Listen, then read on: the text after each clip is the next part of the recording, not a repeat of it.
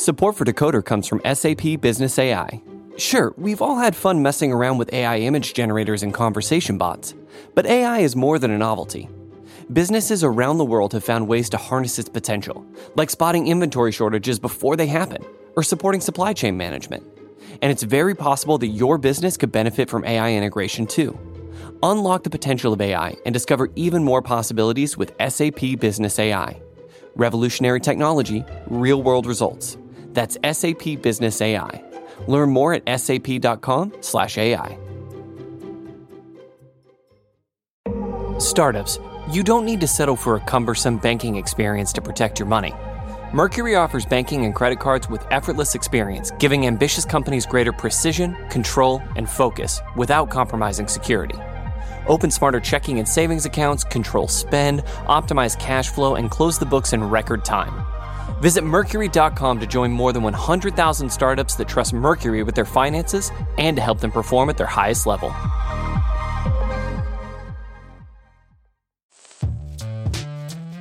Hello and welcome to Decoder. I'm Nilay Patel, editor-in-chief of The Verge, and Decoder is my show about big ideas and other problems.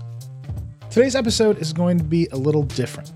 We've been talking about new formats to experiment with in Decoder episodes this year, and one thing we really wanted to do is put some of our guests in conversation with each other. After all, one of the Decoder secrets is that I tend to ask a lot of the same questions over and over because a lot of companies are trying to solve the same problems. It's useful to listen to those answers back to back. There's a lot of themes in there. So we're going to give it a shot in this episode. Check it out and tell us what you think. For this experiment, we picked cars. Regular listeners of Decoder know that car CEOs love coming on our show. There's a lot of change in the car industry and a lot of big ideas about how to manage that change. There's also a lot of big problems to solve. The transition to electric vehicles, the fact that cars are basically turning into rolling smartphones, how to make self-driving work and then work safely, and more. And of course, we always end up talking about Tesla because, how can you not? In the past 11 months, I've spoken to Jim Farley, the CEO of Ford, Thomas Ingenlath, the CEO of Polestar, Christian Munier, the CEO of Jeep, and most recently, Herbert Diess, the CEO of Volkswagen Group. We've also spoken to a handful of CEOs who are building autonomous driving technology. Austin Russell, the CEO of Luminar, Brian Selesky, the CEO of Argo AI, and Takidra Moakana, the CEO of Waymo. They're all working on self-driving cars in various ways. There are some themes that keep coming up in these conversations. It's worth highlighting the similarities and differences. It's also fascinating to hear how different car companies approach the same problems and what goes into the decisions made by the big incumbent auto CEOs versus the newest players. Sometimes they agree with each other, sometimes they completely disagree. I'll just give you one simple example. While some companies are racing towards self-driving, Jeep CEO Christian Munier feels like totally autonomous driving would take away the freedom that Jeep represents. One last thing. One of the main ideas I had when we started Decoder was that every decision in tech and business is really a trade-off. You can arrive at very different conclusions depending on what things you want to emphasize or what bets you want to take. And that really understanding a decision involves really understanding the trade-offs.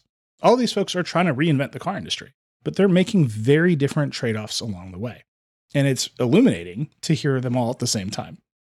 Okay, all of the car CEOs we've had on Decoder so far. Here we go.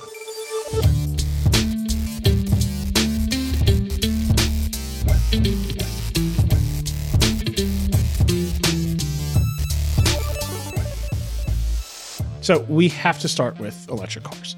2022 is the year that so many companies have said their electric vehicles would arrive, or they've just announced them. Plus, by now, virtually every major car company has thrown out a prediction for when it will be fully electric, not selling any gas cars at all. But there's a lot of variation in how these companies approach the move to electric. Some are making entirely new cars with new names. Others are trying to trade on their old names and using electric drivetrains. Still others are using the old names, but with entirely new kinds of cars. So listen for the different approaches and the different ways that each company is tackling the many obstacles to going electric. Let's start with Ford CEO Jim Farley.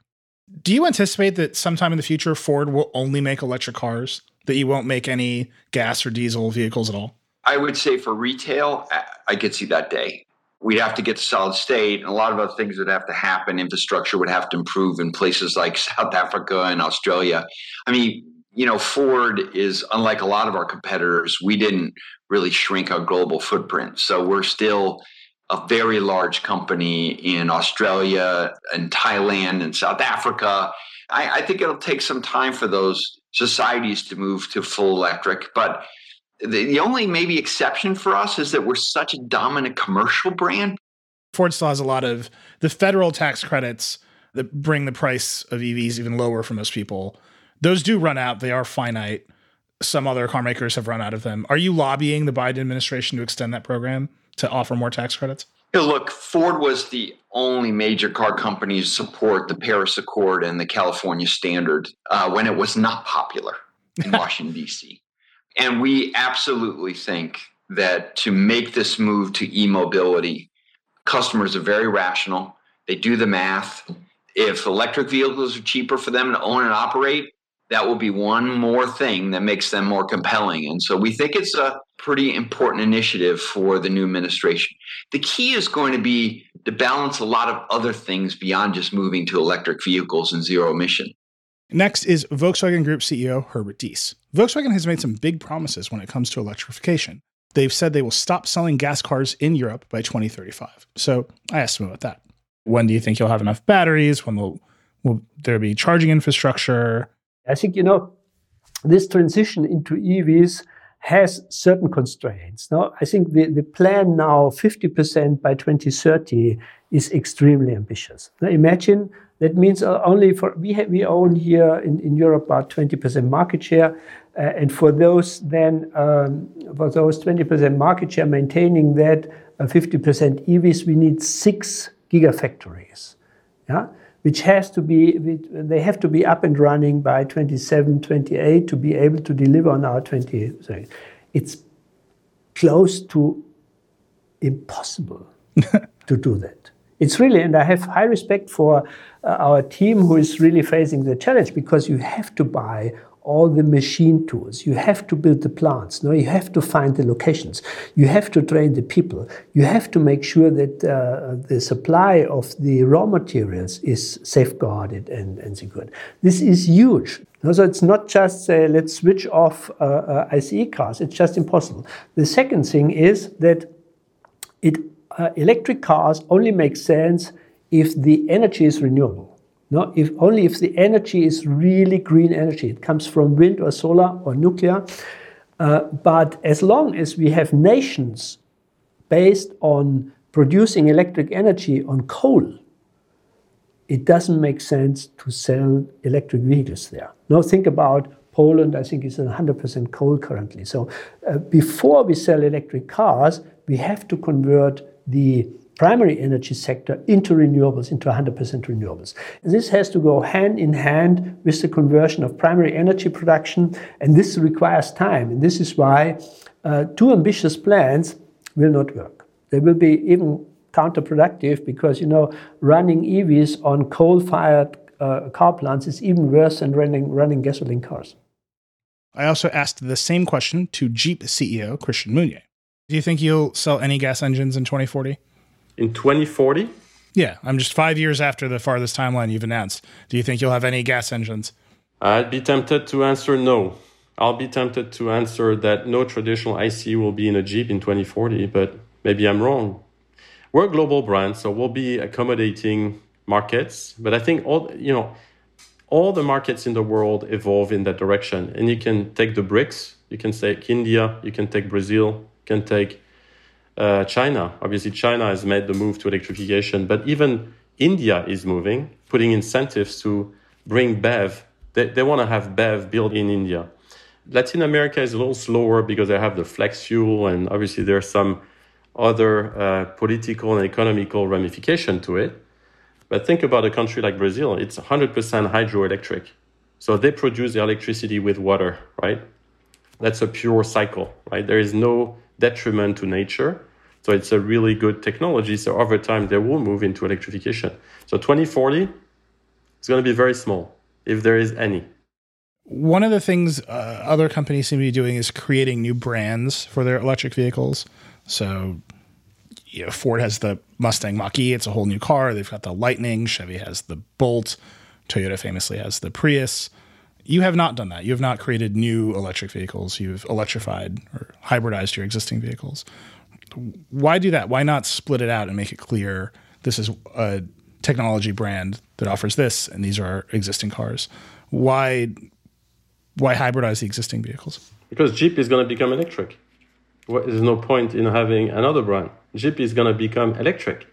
So it's going to become a 100% electric. The question is how fast, going through different probably stages, but it's going to be a pure electric brand at one stage in 10, 15, 20 years. So I think there is no point in doing this, at least for Jeep. There's no reason to do it. When manufacturers really believe in electrification, why do that? So why, I don't really get it. Why would you create another brand for electric cars when you're going to keep your ICE? So you're going to have a polluting brand and a non-polluting brand? What I don't understand. I was excited to ask Polestar CEO Thomas Ingenlath about the transition to full electric vehicles. Polestar is supposed to be an electric car company. It was spun off of Volvo, but their first car was a hybrid. If you think the future is EVs, obviously hybrids are an interim step, but why start with a gas engine in your cars at all? We had that discussion, of course, in the beginning. It is kind of like, why do you have a hybrid at all in your lineup? It was, at the end, like, come on, should we really be so dogmatic about it? It is a car that has the longest electric range of a hybrid, 120, 130 kilometers you can go. So for a lot of people, that car is actually a great entry into that electric arena. It helps people to actually feel comfortable about driving an electric car. People who might have never, ever thought about it before. They discover with that car, wow, actually the electric part is the real cool part about it.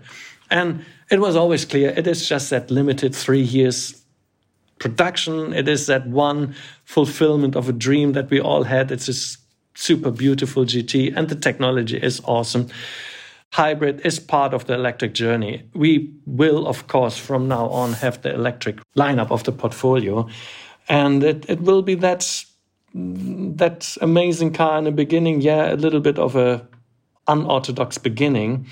But then again, it's the whole thing, the whole brand Polestar is not just a marketing exercise where you do a perfect plan from A to Z.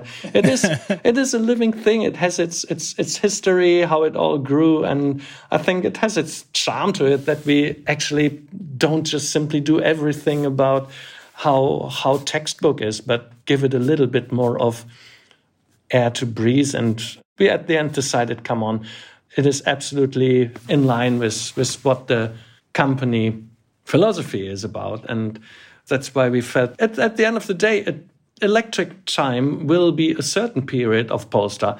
Let's face in 50 and 60, 70 years, we will be still Polestar, but technology might have changed again.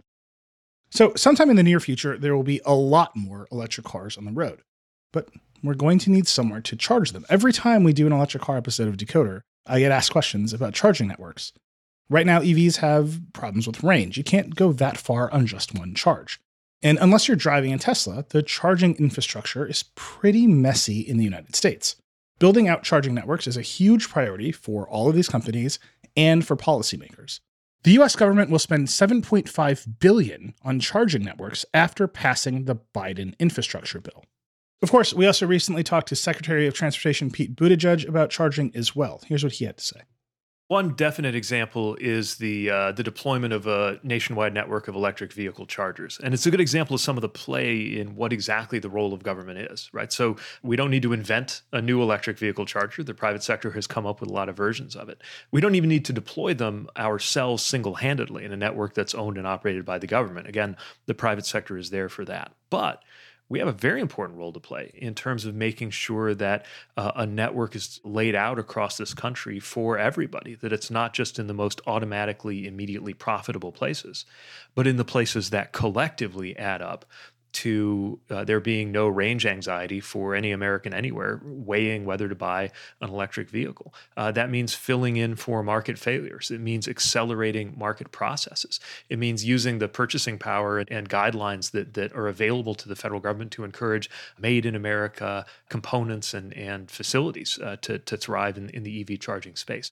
I think when you want a company to do something that's not in their shareholder interest, there's got to be more to the picture than pressure. And that's why this is about using dollars, using billions of dollars to achieve that outcome. But we're also not going to just use those dollars to incentivize something that would have happened anyway, to pad profitabilities that would exist. So yes, it's about smoothing that picture, right? I mean, right now, you can make a buck putting an electric vehicle charger in a lot of places in the US, but that might not be the places where it's going to make the biggest difference in terms of our development into an EV country.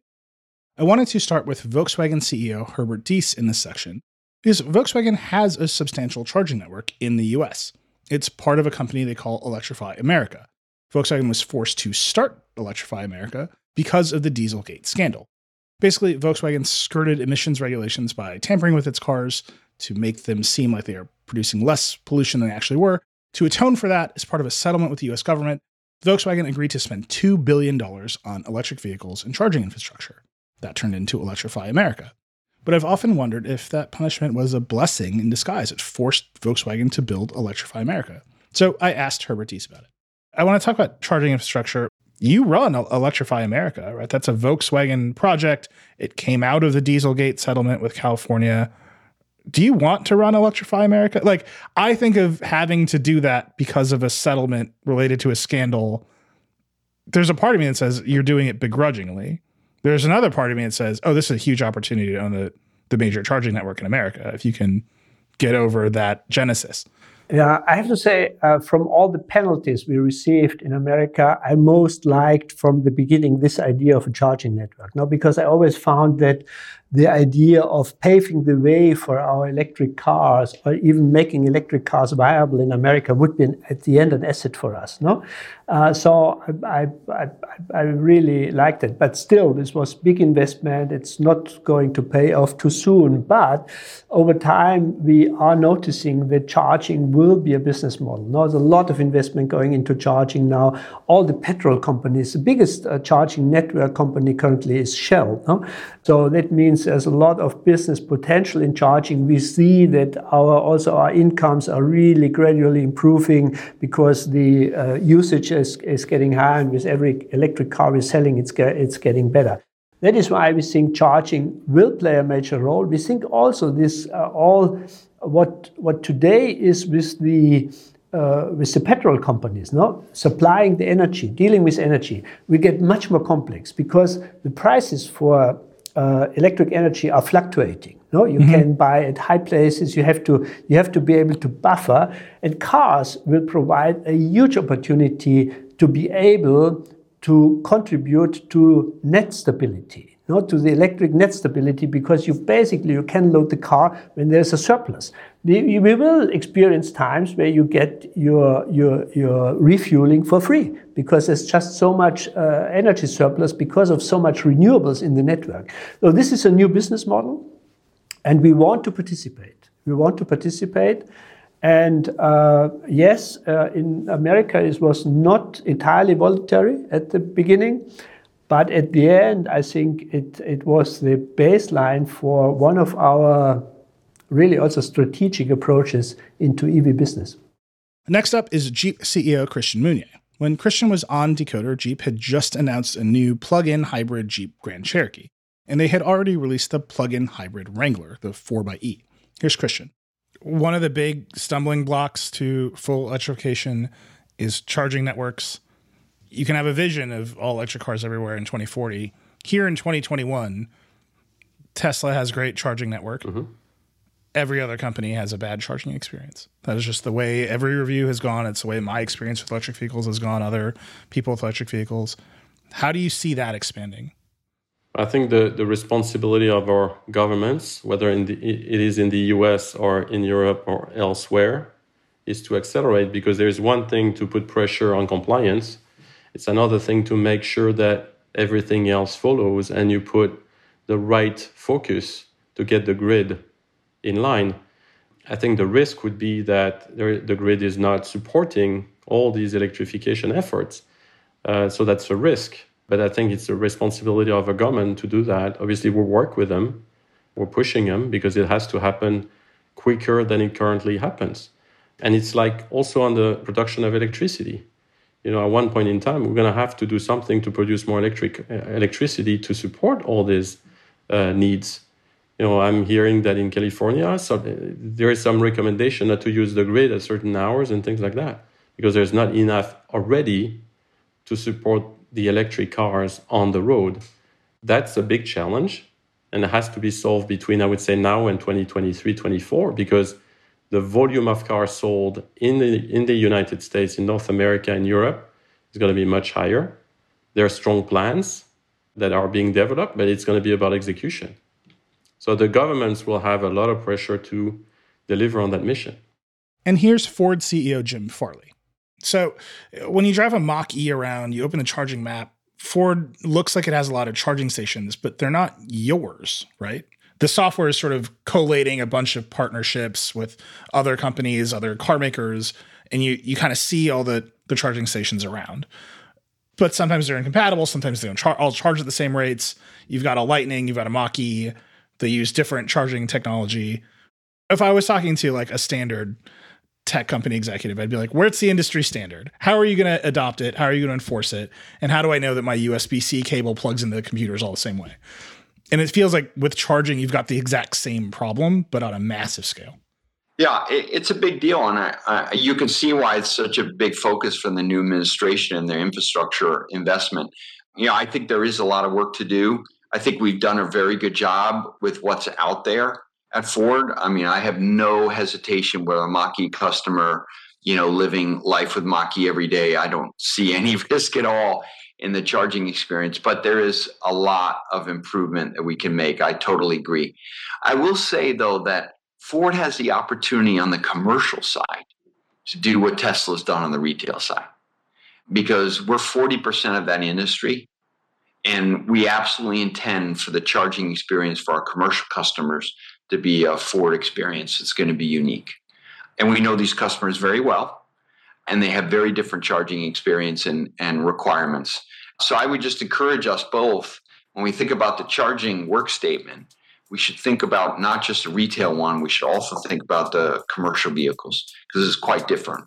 And it's starting from scratch. We need to take a quick break, but we'll have a lot more when we come back.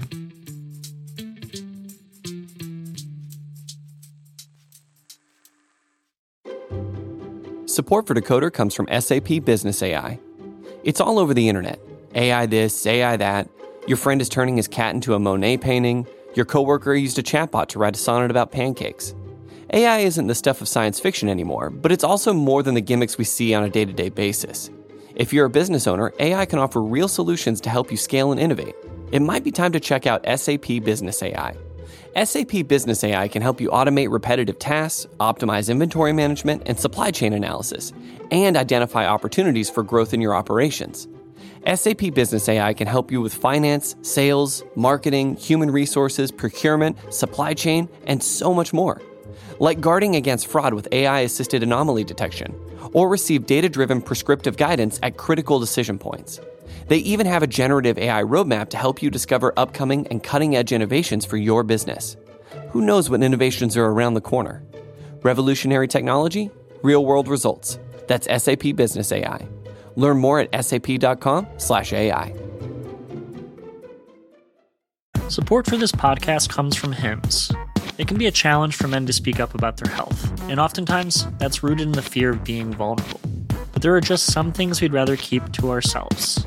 Hims knows how you feel, which is why they are looking to provide you with the help you need, discreetly. Introducing Hims, a men's healthcare product looking to provide simple and convenient access to science-backed treatments for men. The entire process is 100% online, so you can get a new routine of improving your overall health in private. If prescribed, your medication ships directly to you for free and in discreet packaging. No waiting rooms and no pharmacy visits. So while it can be tough to deal with this part of your life, it doesn't mean you have to do it alone. Start your free online visit today at hims.com/decoder. That's HIMS.com/decoder for your personalized treatment options. HIMS.com/decoder. Prescriptions require an online consultation with a healthcare provider who will determine if appropriate. Restrictions apply. See HIMS.com/verge for details and important safety information. Subscription required. Price varies based on product and subscription plan. We're back. Besides electrification, the other massive change rippling through the auto industry is software.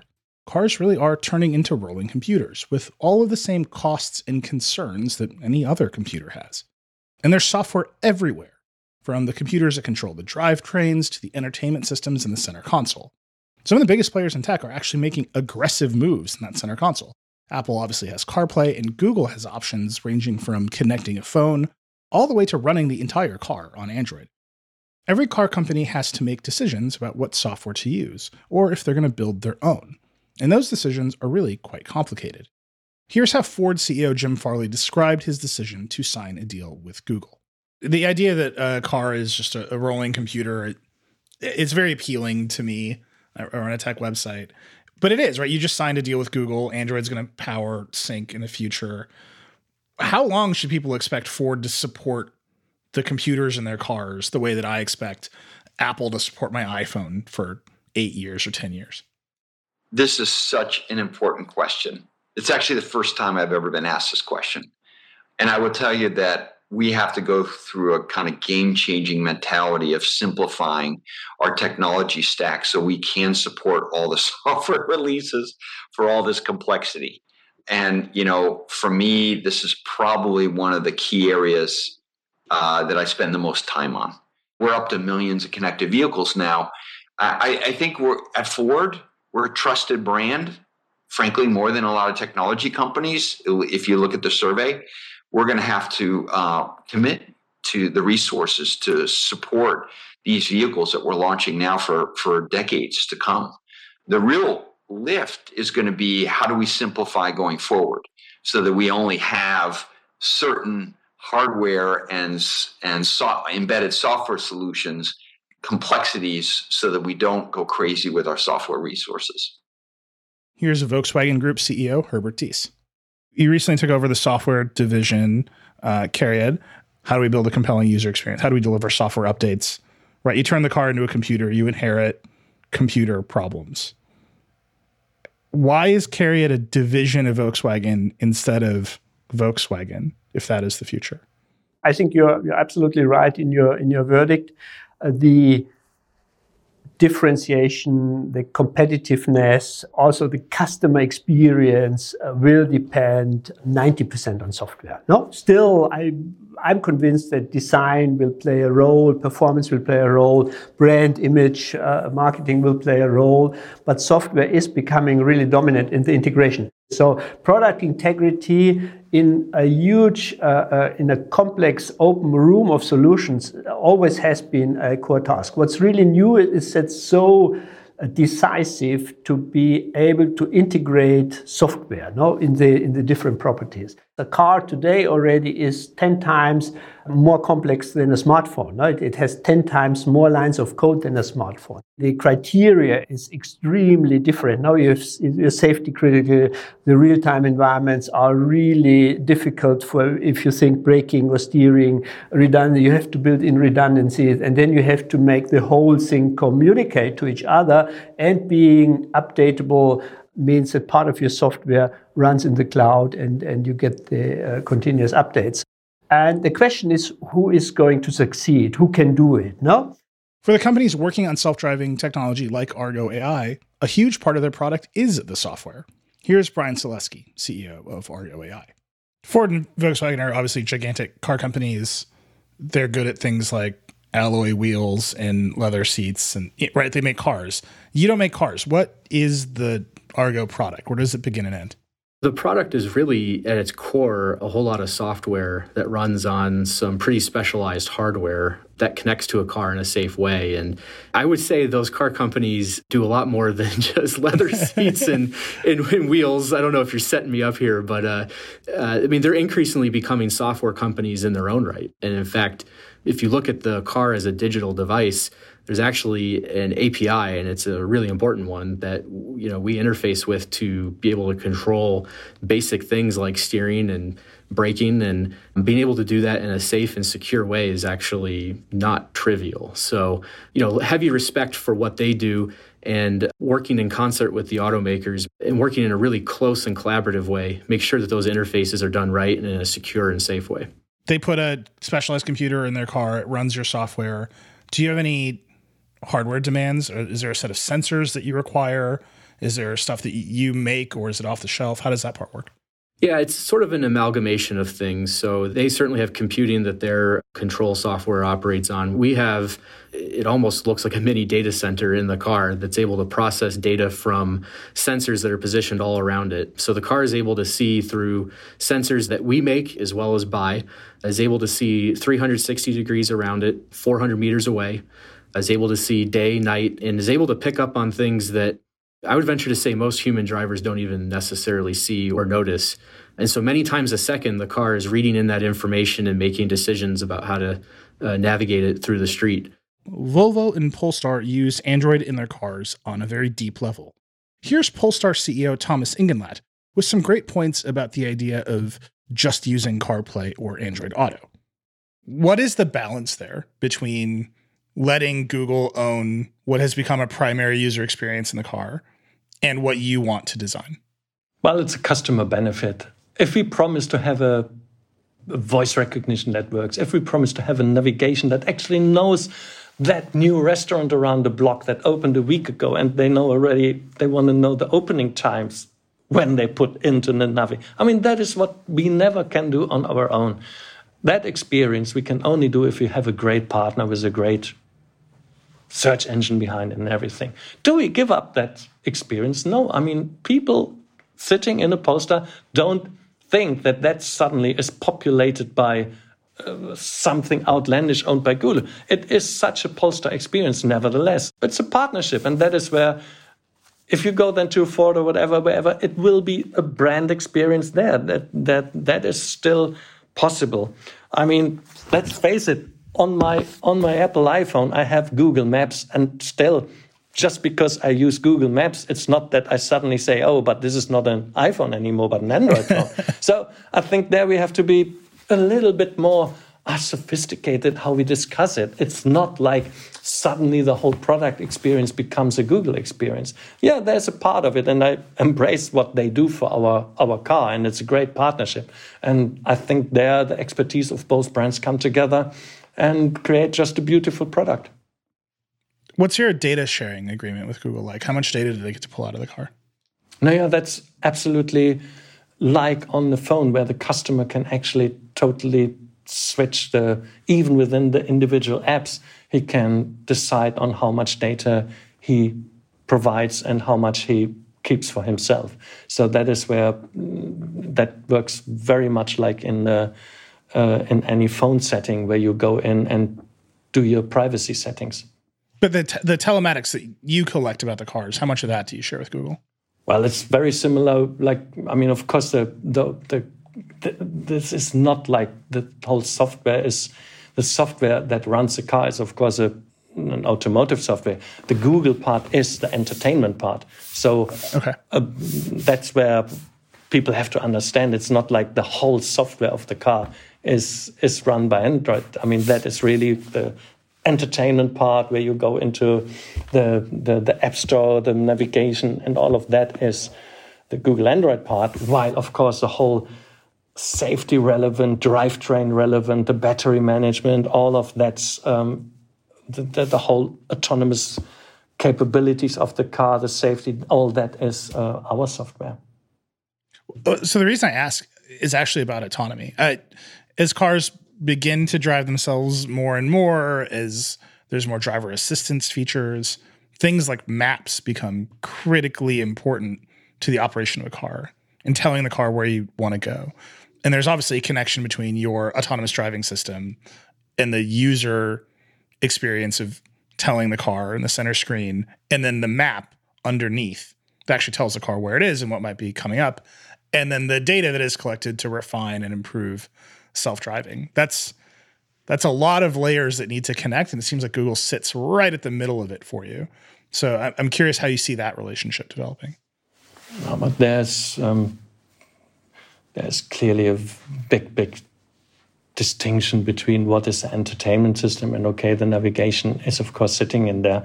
But what we provide today with our autopilot, which, of course, has, we very much make that difference that we don't call this an autonomous system. It is a support system where you still are in the loop. Mm-hmm. But this is, of course, a software that is completely independent from the Google software in the future when we develop in our next car coming this to a highway pilot, which of course then will reach as well the autonomous qualities where you really can let go at some point in time.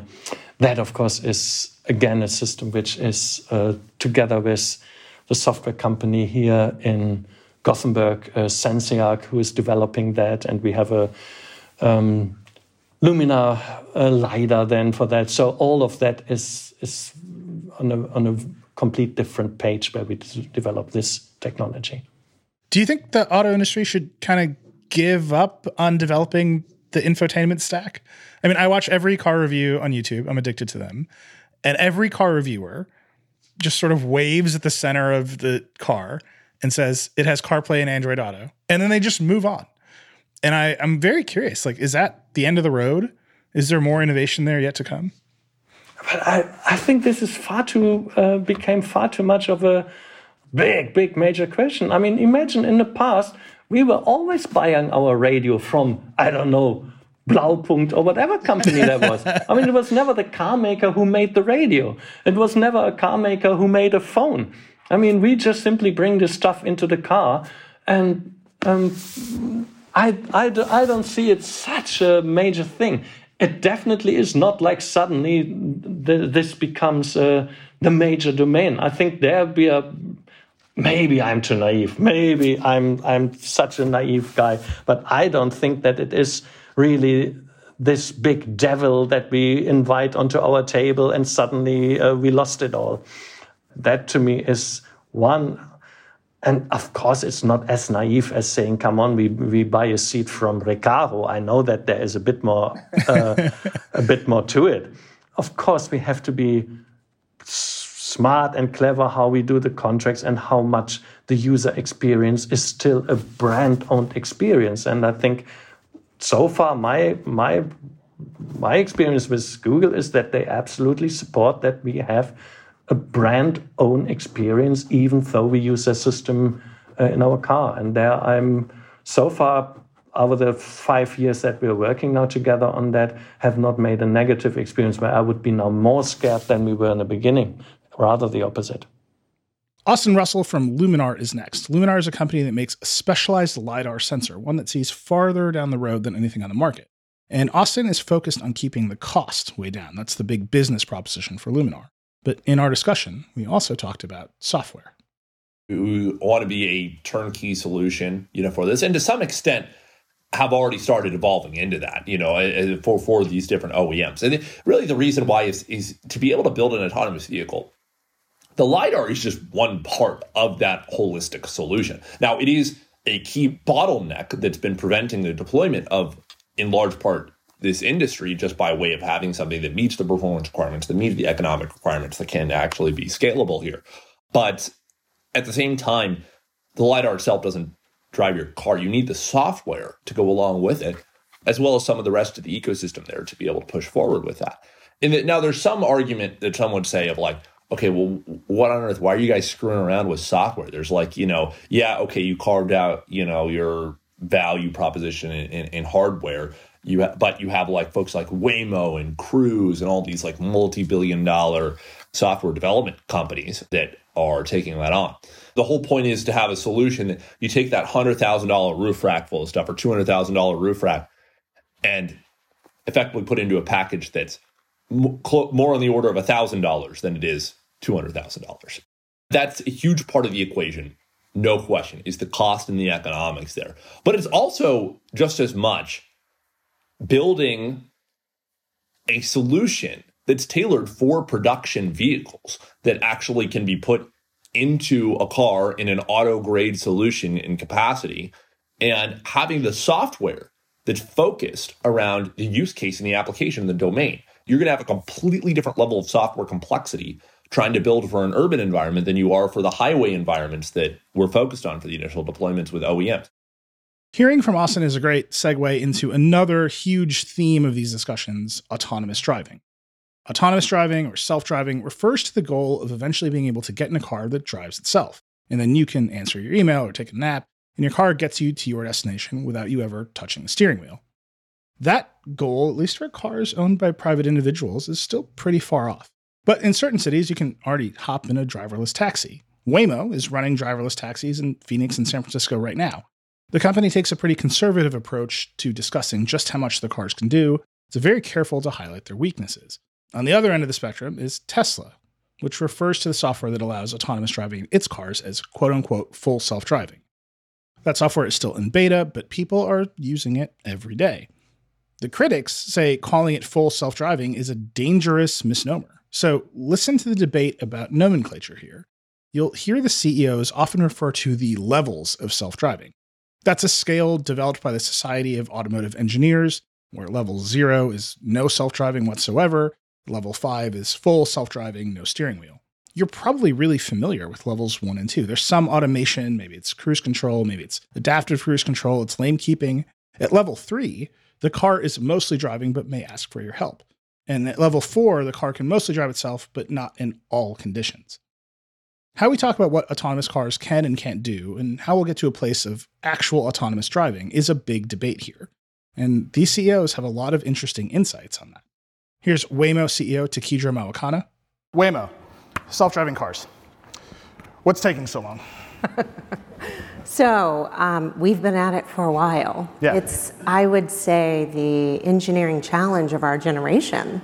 That's what's taking it so long to do it and do it well and right.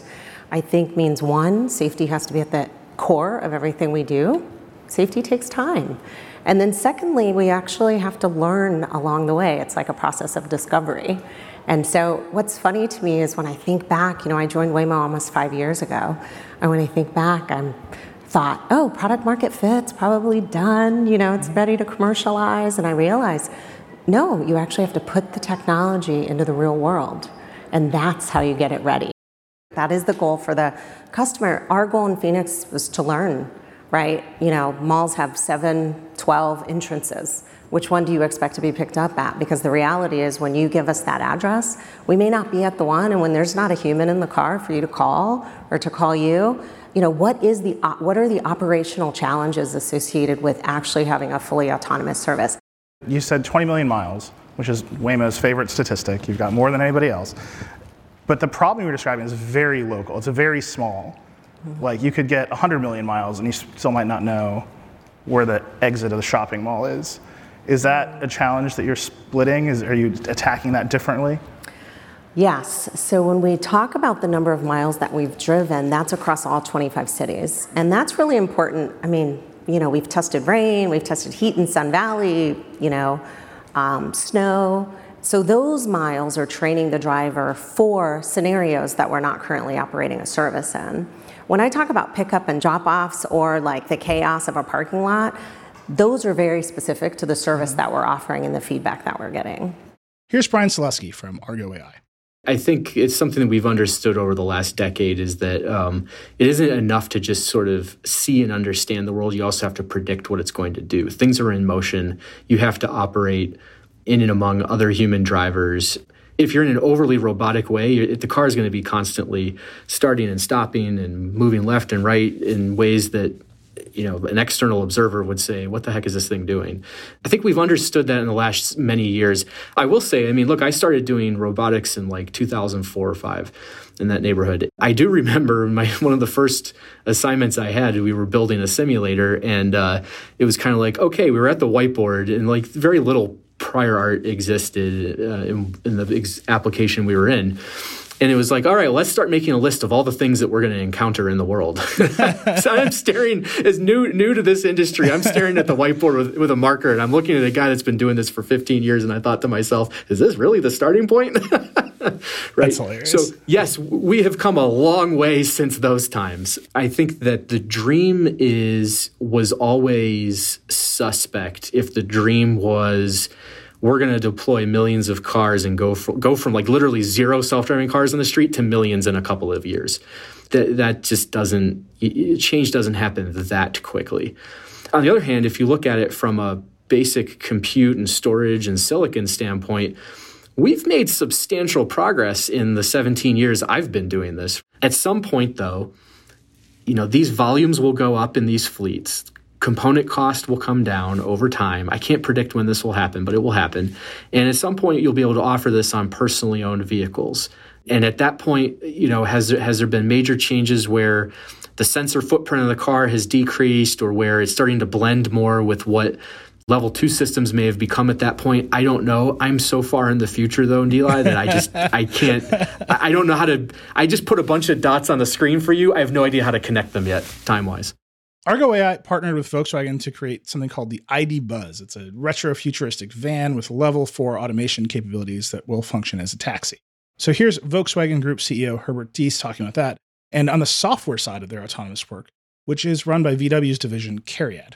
And at the end, it's not about software. It's about good integration between the right sensor setup, then the right computer hardware, to make all the perception, the planning, and then take the right decisions to run the car safely. At the end, our aim is to be able to drive a car as Volkswagen. And we have two areas. One is where we are pushing with Argo in this area of robotaxis. This goes like shuttle services, limited areas, relatively slow speeds, and the typical ODD, which is learned and programmed, and then it goes area by area, city by city.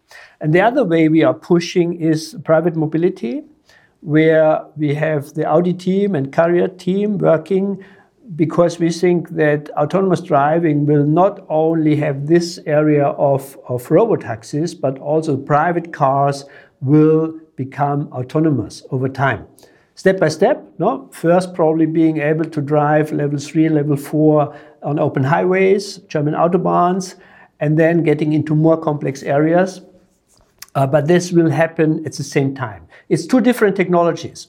There are some commons, but not too many. So some of our approaches are sharing the compute technology, some sensors are shared, but at the end, as the task is so different, no? At one stage, you think about a completely autonomous car, which is right from the start able to handle an area.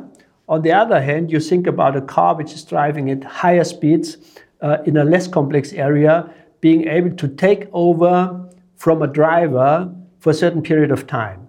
Jeep CEO Christian Munier had a different view on all this. He obviously believes autonomous driving can help people. Jeep is working on that technology, but he thinks fun to drive is still core to the Jeep brand, and steering wheels might not go away.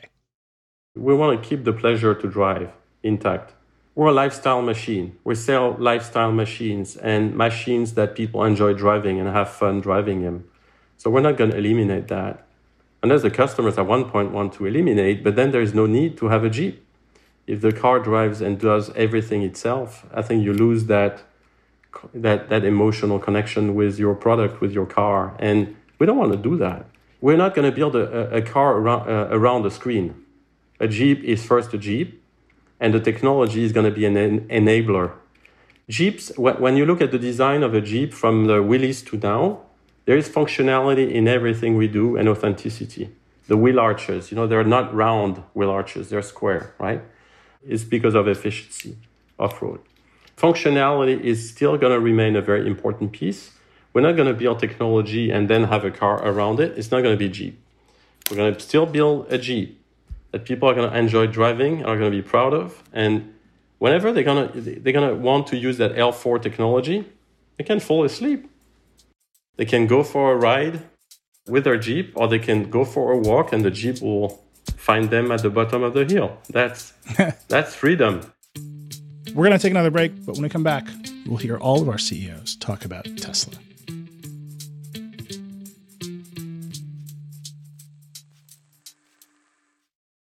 Right now, businesses are facing tough choices.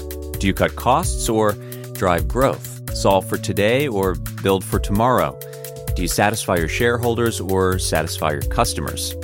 The answer is yes. You don't have to choose. With the intelligent platform for digital business from ServiceNow, you can say yes to unifying your existing systems and yes to accelerating growth. Visit servicenow.com to see how we can help you put yes to work. The world works with ServiceNow. Startups, you don't need to settle for a cumbersome banking experience to protect your money. Mercury offers banking and credit cards with effortless experience, giving ambitious companies greater precision, control, and focus without compromising security. Open smarter checking and savings accounts, control spend, optimize cash flow, and close the books in record time.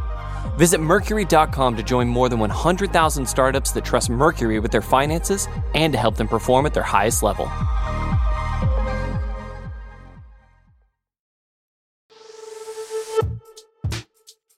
We're back. We just talked a lot about electrification and self-driving, which of course leads us right to Tesla. Tesla came up in almost all these conversations, as did Elon Musk. The company and Musk are major innovators in all of cars, and every other company is forced to react to them from time to time. And it's not always positive. As we hinted above, Waymo CEO Takehiro Mawakana has a little bit of a beef with Tesla's messaging. Obviously, we're on stage after Elon was on stage. Tesla has something called full self-driving, which is level 2 plus on this complicated scale of self-driving that no one understands. You're level 4, you want to go to 5. Do you think that the full self-driving driver assist stuff where people kind of tune out is poisoning the well of the self-driving conversation at all? So early days, we focused, I guess 2013, the Google self-driving car project focused on, auto assist technology. And what we learned in our experience is people trust the technology beyond its capabilities. And so we witnessed employees actually shaving and sleeping and plugging in, sort of to the back seat, even though we told them that that's beyond the capability. And so I think the problem is, we're human, and when we get in the car, we have other stuff to do. We're leaving home and we need to get to work, but we have 3 emails we meant to send, but the cat ran out or the dog got whatever, right? And so I think the problem is you have to give people the chance to just do what they want to do, which is not focus on driving.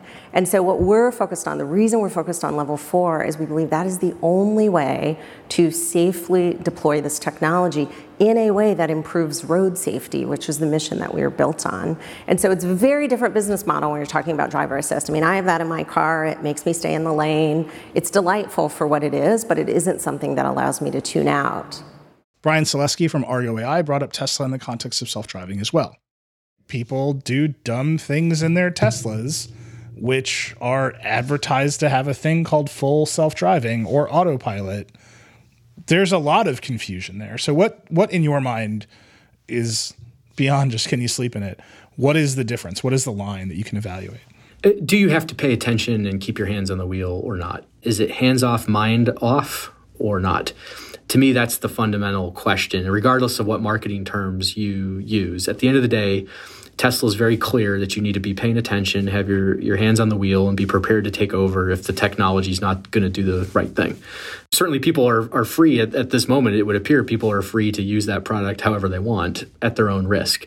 My view is that regardless of what marketing terms we use, we're never going to speak to the everyday consumer when we use terminology like L2, L2 plus. I listen to myself on this show this last hour, L4. Well, Nilay, I'm not sure that L3, right? I can talk all day long, right? And people are just, their eyes are going to glaze over. I remember hearing a story a while back about Volvo and some pedestrian detection technology that they had. And they were running through a test for a customer, and the salesperson leapt out in front of the car and got run over. Well, you know what? The car wasn't equipped with it. It turned out it was an option. That car did not have that option. So I don't know if that story is accurate or not, but we clearly are not putting this information out there in an easy to use, easy to understand way. And to me, that's the thing that the whole industry needs to solve. And not just autonomy. I'm saying this is an automotive industry issue that we need to push on. So this is the big question. Do you think Tesla rolling out autopilot in beta, letting people do dumb things with it, constantly generating news cycles about it going sideways? There was a video the other day where it was getting confused by the moon in the sky. I don't know if you saw it, but it kept thinking the moon was a yellow light. Do you think that stuff is just poisoning the well? Is it making change harder? Maybe. Here's what I wonder. So out of the autopilot accidents, the collisions that have occurred, I'd really be interested in those who can be interviewed to just say, did you know how the product was intended to be used? And did you knowingly use it differently? Or just did you knowingly ignore the instructions? I wonder, and now I'm going to put the counterpoint to what I was just saying. Maybe it actually isn't so much an education thing, and it goes back to the old adage with doing consumer products, which is if there's a way to abuse it, it will be abused. I don't know. Maybe that's what's at play here.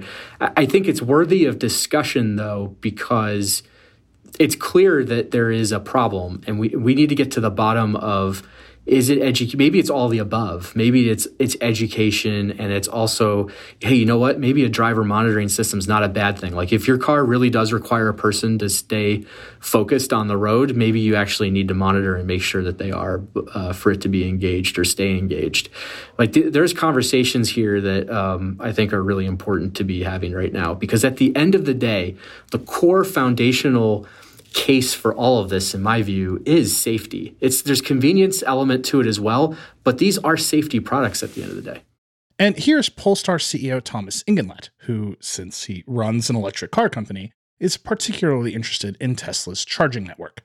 Have you talked to Tesla about opening up the supercharger network, about participating with them or having them participate with you? Well, there have been talks in the past, and I'm sure there will be talks in the future. They sometimes say they will open it, and let's see if they at some point really will do it.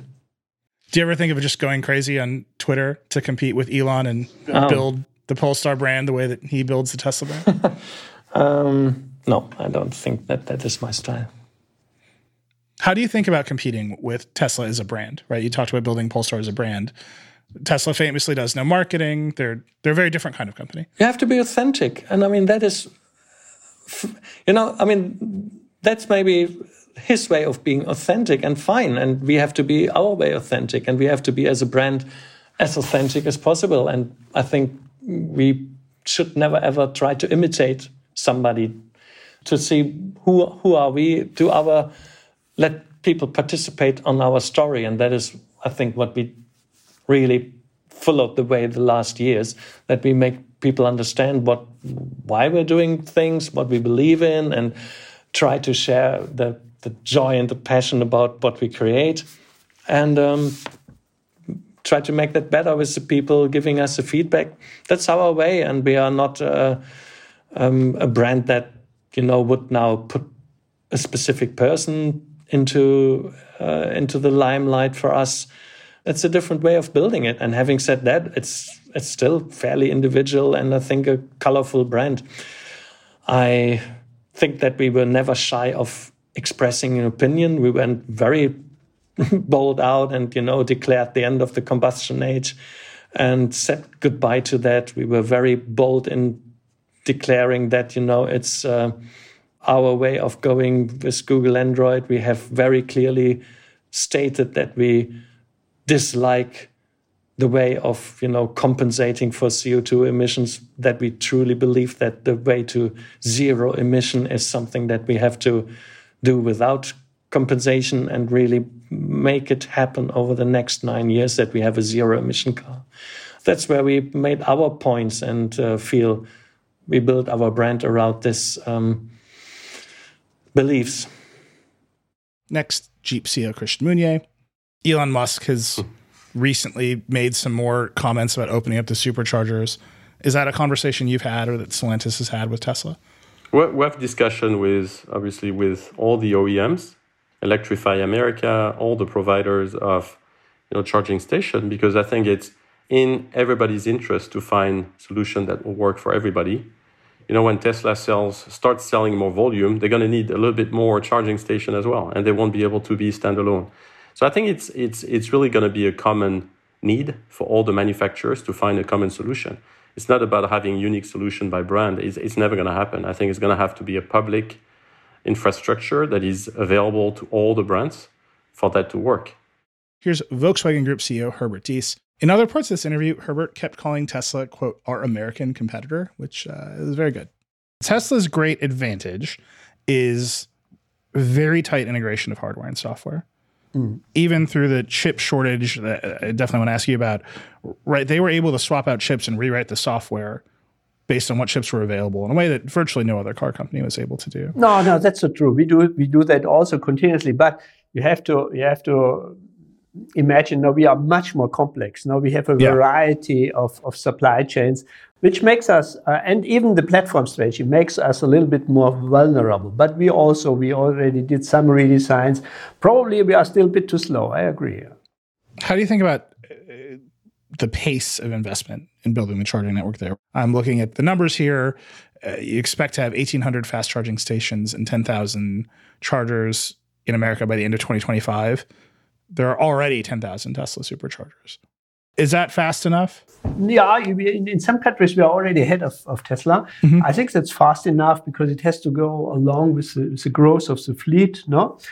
But you're absolutely right. We can't do all the investment out of our cash flows. No, we are partnering, and we are also looking for, in some areas, for instance, batteries. No, batteries are a much bigger concern for me because the investment there is still bigger than in charging. Where we will even consider IPOs or allowing third parties to participate in the growth, because there will be a lot of growth in that area of EVs, charging networks, batteries, and I'm sure that we will find investors to participate. But we can't finance all of the necessary investment out of our cash flows.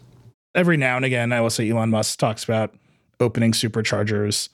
We had the CEO of Polestar. He says, yeah, they talk about it, but it's never going to happen. Do you think we're going to see a actual push from the industry to standardize charging, especially fast charging?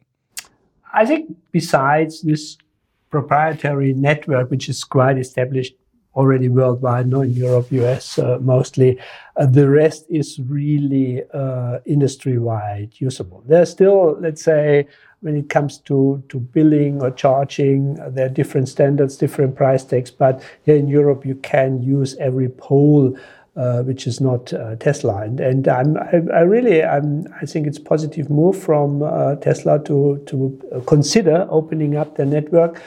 But that always has Tesla has to decide on that. No, Tesla has to decide on that.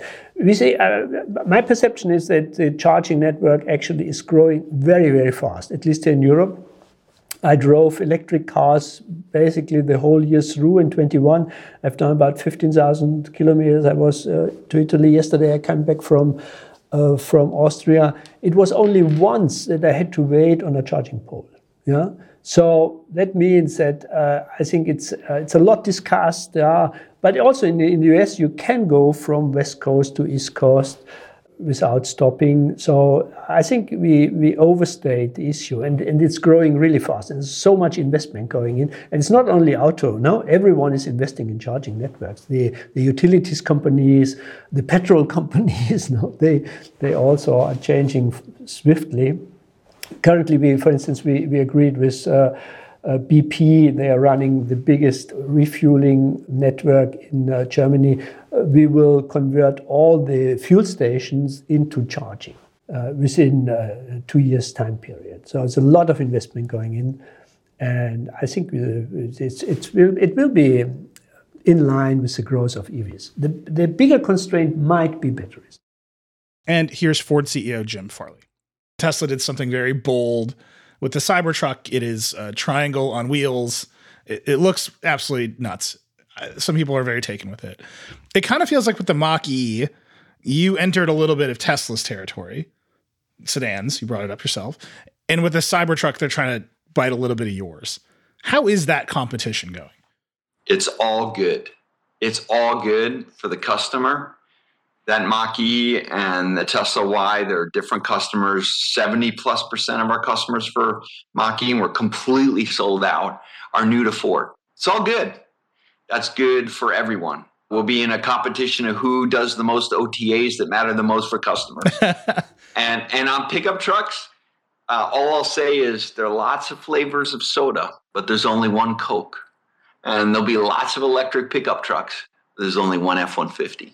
It's bold. I like it. Do you ever think about just like wilding out on Twitter to compete with Elon directly? Look, I have to tell you that I have nothing but respect for Tesla. It was one of the most magical things that happened in our industry, is to see a company so single-minded, so focused on simplicity and really reinventing the customer experience. And we've had some moments on Twitter actually around Blue Cruise. Ford's a customer company. Like, we've been in business for 118 years because we're focused on customers, especially in these kind of iconic spaces like Mustang or Bronco or F-150. And I think I admire companies that are like us who are focused on customers. And I think they've done a great job. It just pickup truck customers are a little bit different. At the end of the show, I usually ask CEOs, what's next? What's the next thing we can look forward to? But what I'm looking forward to is cars without steering wheels. So I asked them, when do you think you'll sell a car without a steering wheel? Sell, difficult to say. First thing will be probably the fleets we are running. First, probably own fleets together with Argo AI. 25, 26, we should get started. Still with a steering wheel for getting the car in certain occasions back.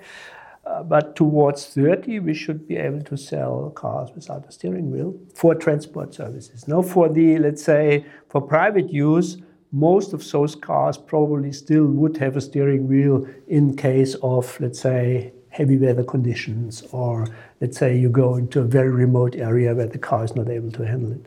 How long until I can buy a car without a steering wheel? Probably, I would say early 2030s, realistically. A couple different observations here. There's a key distinction to that question of when can you buy a car without a steering wheel. It's not clear that people will actually be selling these cars without steering wheels. So make the same prediction about steering wheels. In 2040, will most Jeeps have steering wheels in them? Mm-hmm. That's a good question. I think in 2030, they will have steering wheels. In 2040, I still think we're going to need steering wheels because Jeep is not, we're not a transportation brand, right? We're not there to transport from A to Z. We're here to provide pleasure, emotion, driving pleasure, fun to drive. And the steering wheel, whether it's completely round or square or different shape or levers, is going to be very critical because the driver, the owner, is going to be in charge. So yeah, we will have a steering wheel, whether it's the same shape or a different shape. We will. Pretty sure. No doubt. Thank you again to all the auto CEOs for coming on our show over the last 11 months. Austin Russell, Jim Farley, Brian Selesky, Thomas Ingenlatt, Takidra Malakana, Christian Mounier, and Herbert Diess. Thanks also to Secretary of Transportation Pete Buttigieg.